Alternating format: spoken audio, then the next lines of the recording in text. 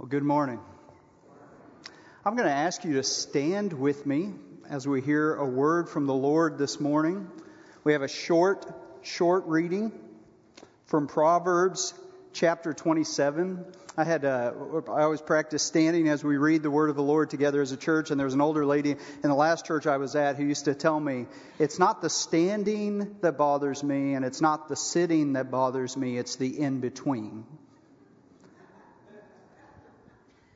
I feel the same way if you started a workout resolution this week.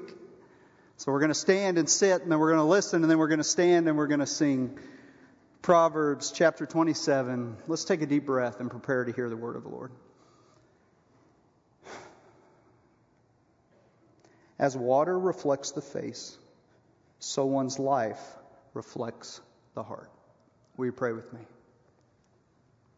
Father, we've heard your word this morning, these ancient words. They have transcended time. They come to us from so many millennia before, and their truth is as true today as it was then. Father, we come to be reflective this morning. We also come to be resolute. Father, I ask that your Holy Spirit will be active among us, that the words that we hear, the story that we partake in of your Son, Jesus, that it may convict us if needed. It may encourage and support us if needed. That you will be active here. It's through your Spirit, the Son, we pray. Amen. And you can sit down. The in-between. No groaning while you do. My name is Brandon Moore. I'm the spiritual formation pastor here at the church. Brooks is on his way back from Israel, where he spent a few weeks taking a tour over there. One of the things that happens when I preach that I get a little less so now, is people are always like, man, you are so young to be preaching. And I'm like, thank you. It's very sweet of you. But I just want to say that as of this morning, I have lived in 5 decades, 2 centuries, and 2 millennia. So I am ancient. And I come with ancient wisdom this morning. Okay, I know technically that's not true, but it's still fun to say, right?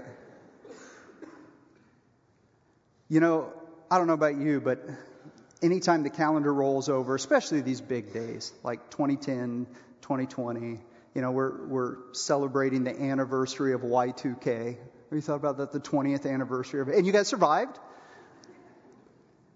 But for me, it's always this moment of, yes, there's the resolutions. We're going to talk a little bit about that today, but more it's the reflections over the last 10 years, let's say, the last 20 years, wherever you're at in your life. But you look back on this last decade and where you were to start 2010. How is that different than where you are this morning to start 2020? Is it different? And I know to start 2010, Kim and I have been married a couple years, and I was ready to go into full-time ministry for the first time, and we were getting ready to set on this grand adventure out to Montana to work on a church out there.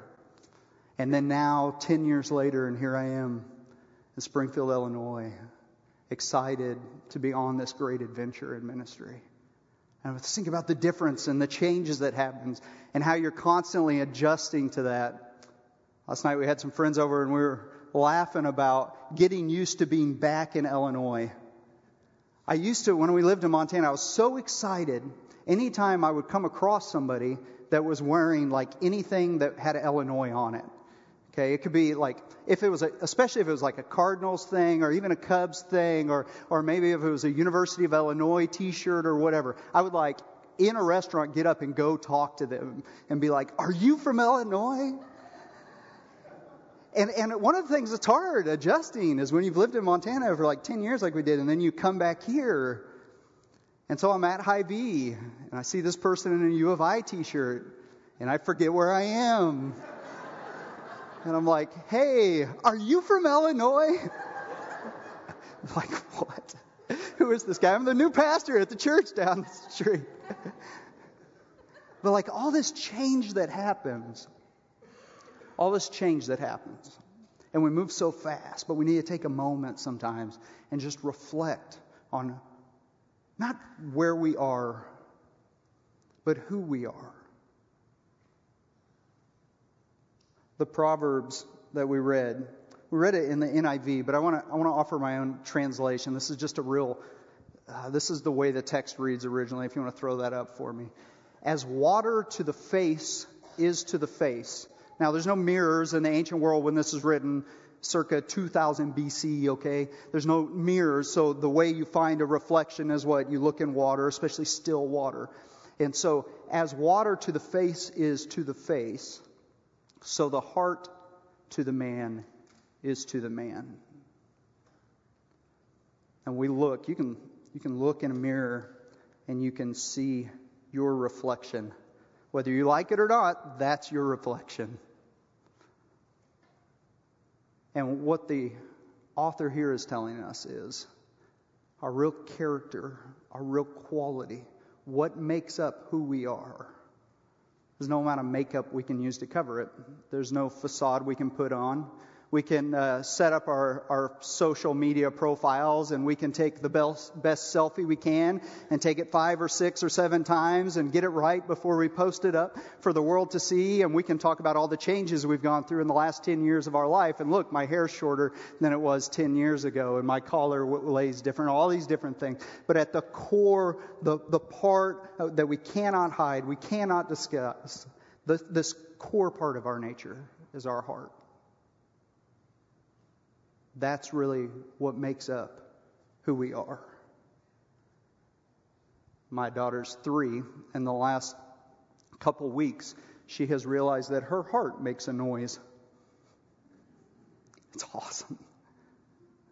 And sometimes she will say, "Daddy, my heart is dancing." I know, right? I love her. Oh, man, I love her so much. And she says, "Come and listen to it." And so for all these years, she sat in my lap and she's laid her head on my heart. But now I sit and I get down low and I put my head against her heart. The quality of who she is. That's what we reflect on, isn't it?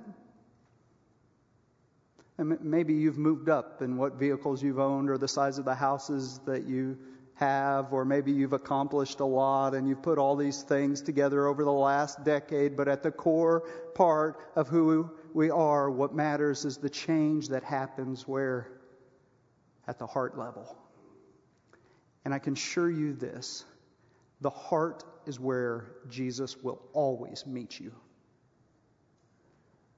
He has no time for the rest of these things we think are so important. Jesus always encounters us at the heart. I want to look at a story of an encounter with Jesus from the Gospel of Mark. If you'll turn with me over to Mark chapter 10 this morning. And go ahead and this is the what you see up on the slide is as much of the text as you are going to see on the slide this morning. Some of you are smiling because you're getting used to me at this point. If you didn't bring a Bible, there's some in the seats that are right in front of you. You can grab one of those out. But I know sometimes it can be hard to find your way around into. So if you have your smartphone, I encourage you to get it out. Go ahead and make sure the sound is off. And then Google Mark 10. And you will find a bunch of different things that pop up. We will be in the NIV version as I read through this morning. But you can join me in whatever version comes up there. I want you to see, because we got to note some of the details. Verse 17 is where we're going to start. As Jesus started on his way, a man ran up to him and fell on his knees before him. "Good teacher," he asked, "what must I do to inherit eternal life?" "Why do you call me good?" Jesus answered. "No one is good except God alone. You know the commandments. You shall not murder. You shall not commit adultery. You shall not steal. You shall not give false testimony. You shall not defraud. Honor your father and mother." Where do those commandments come from? That's the Old Testament law. These are the 10 commandments. This is a faithful man of the covenant, and he's running up, and Jesus is saying, "You know the law. You know the commandments." And he spouts them off, and the young rich ruler says, "Teacher," he declared, "all these I have kept since I was a boy."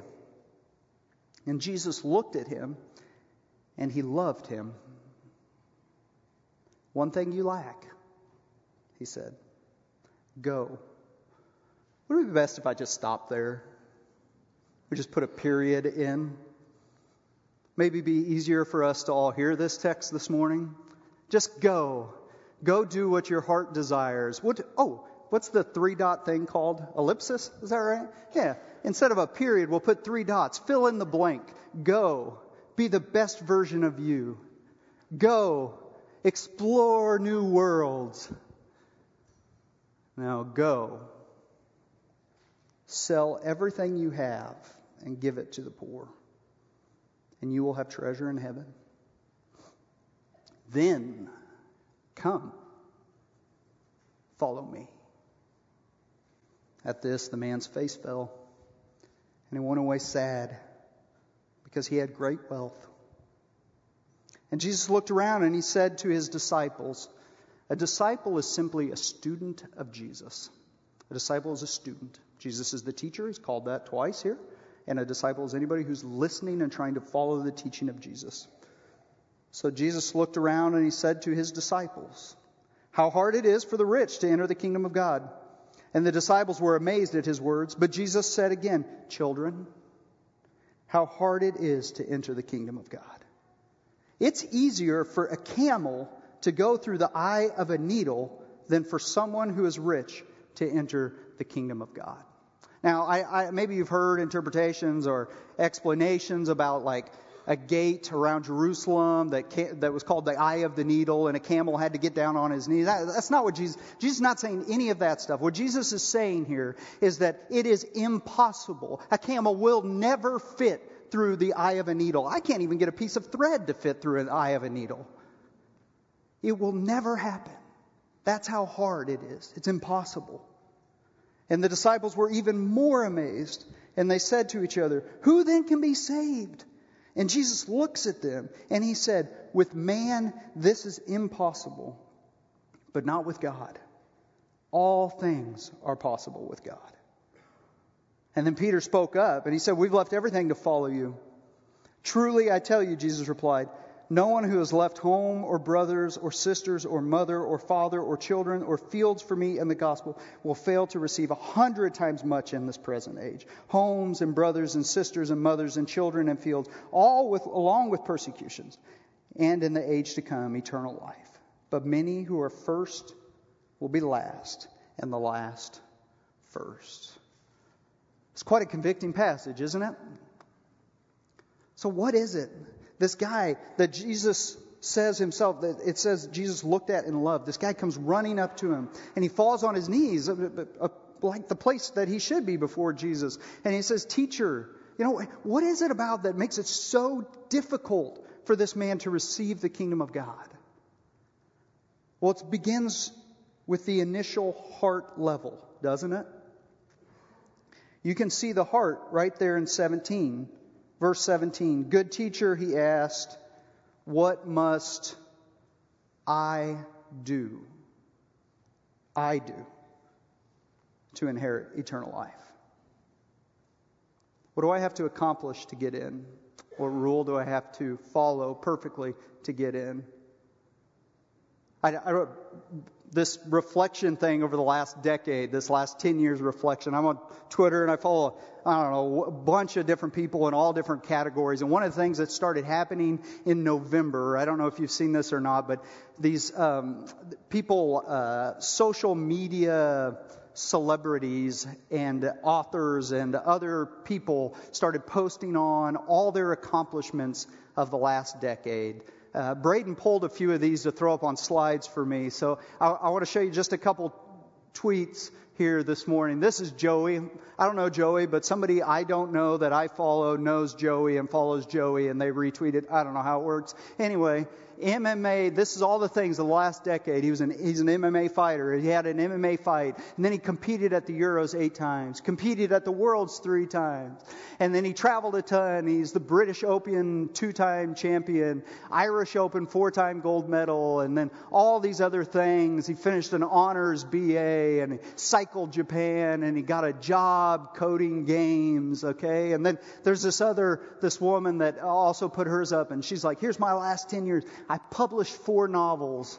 I donated a kidney to a stranger. I launched a blog, published 2 books for writers, had my own greeting card line, made new friends, helped launch a publishing house, moved to LA, was on TV twice, visited Costa Rica, Iceland, Paris, and I gave up alcohol. What a list of accomplishments. I don't know about you, but when I read that, I go, oh man, I did nothing. I got out of bed this morning. That's got to count for something. I was thinking, and I pulled two very worldly illustrations. But what saddened me was how many preachers and people in the kingdom of God I saw listing the same things. And I was thinking about, if I reflect from a spiritual mindset on the last 10 years of my life, what would I put? I got a series of tweets that I would put. They might look a little the same. Here's the first one that I would put. I learned that God's grace is sufficient for me. Amen? And then the second one I would put, change the slide. Oh, they did change the slide. That's because it would be that I learned that God's grace is sufficient for me. And the third one I would put would once again be what? I learned that God's grace is sufficient for me. And then maybe the fourth one would look like this. I tried it on my own and failed. And that would lead to the last one I would put, which is that I learned that God's grace is sufficient for me. At the heart and the core of the rich young ruler, don't notice the details. A few of you are starting to. It is not my Twitter handle. Don't follow me at that account. And no, I did not tweet at that time of the morning. At the heart of the rich young ruler is the question first. It's about accomplishment. I just want to make this abundantly clear. There is nothing you can do or accomplish that will get you into the kingdom of God. Not only that, but there is nothing you can do or accomplish that will give you greater status or standing in the kingdom of God. So then how do we enter the kingdom of God? Well, Mark, the author of this gospel story that we're reading, actually tells us. Because in the narrative right before the one we've read, beginning in verse 13, you get this wonderful passage. People were bringing little children to Jesus for him to place his hands on them, but the disciples rebuked him. And when Jesus saw this, he was indignant, and he said to them, "Let the little children come to me, and do not hinder them, for the kingdom of God belongs to such as these. Truly, I tell you, anyone who will not receive the kingdom of God like a little child will never enter it." And he took the children in his arms, placed his hands on them, and he blessed them.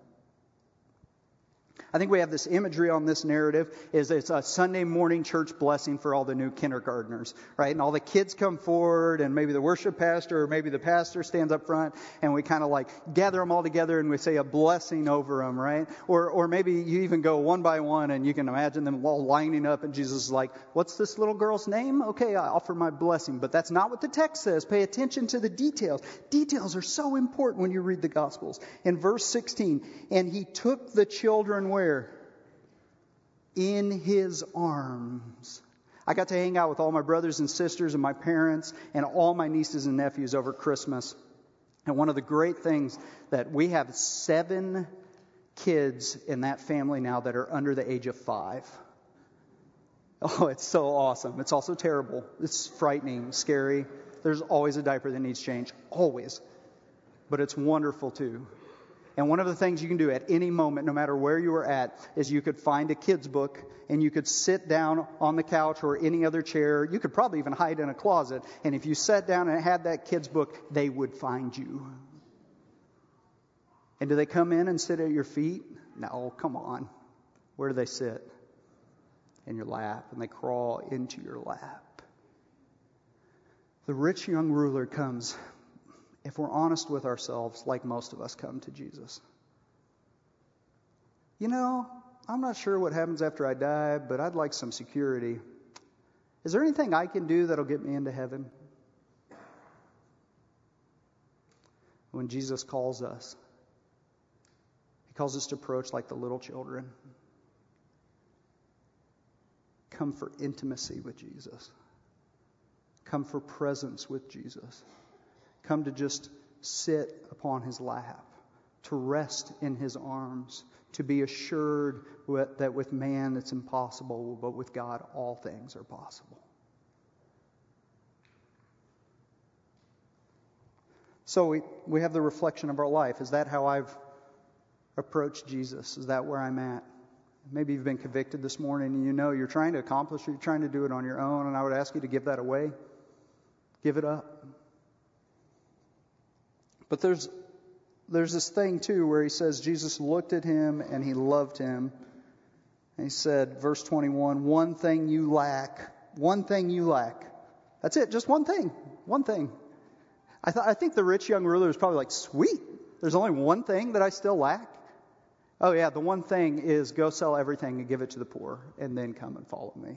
See, there's still something that's standing between the rich young ruler's heart and Jesus' heart. There's something in the way, something that has to be discarded. For this rich young ruler, it is his wealth. But there's something that's preventing him from coming like a little child. And that would be if we have the reflections of the last 10 years, then maybe we need also resolutions, spiritual resolutions. How many of you made a resolution to start New Year's? Any New Year's resolutions?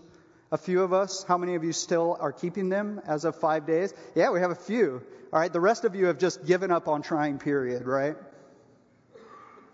Maybe this is the spiritual resolution. What stands in your way from intimate relationship with Christ? From real discipleship with Christ? What heart level thing is there still? I would suggest in affluent American culture that just like the rich young ruler, for many of us, wealth still stands in our way.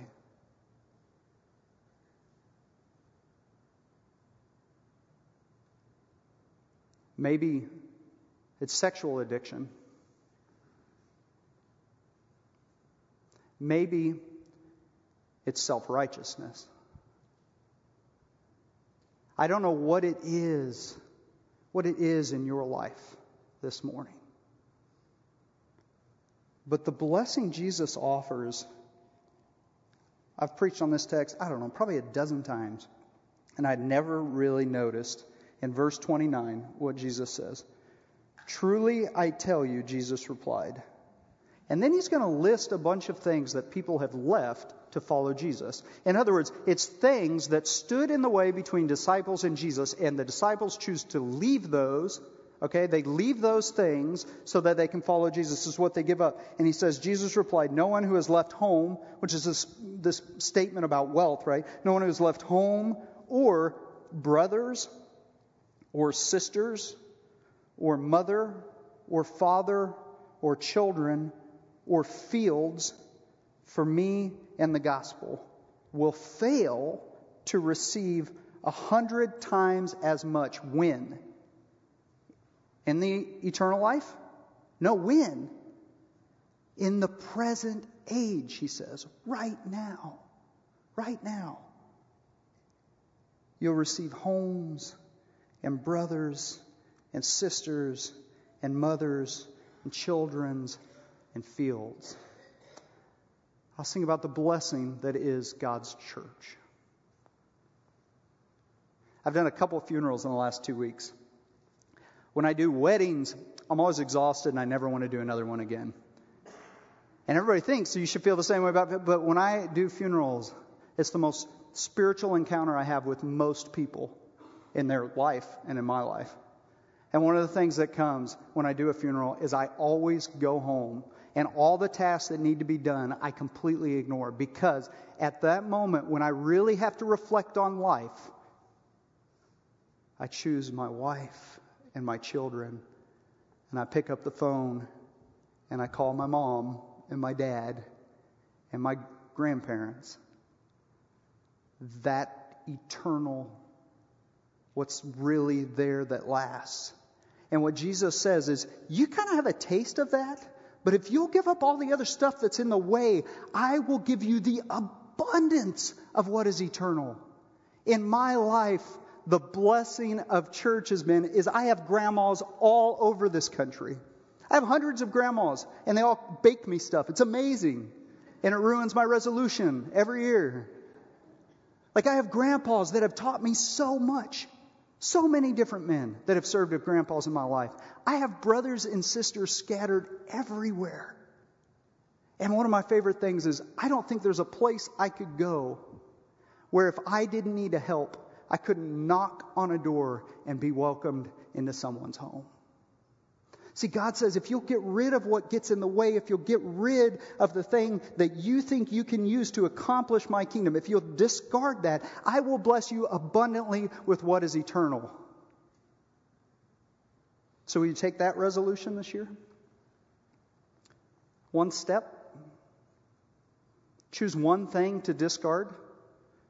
One step deeper into intimacy and relationship with Christ. For some of you, it's the first step.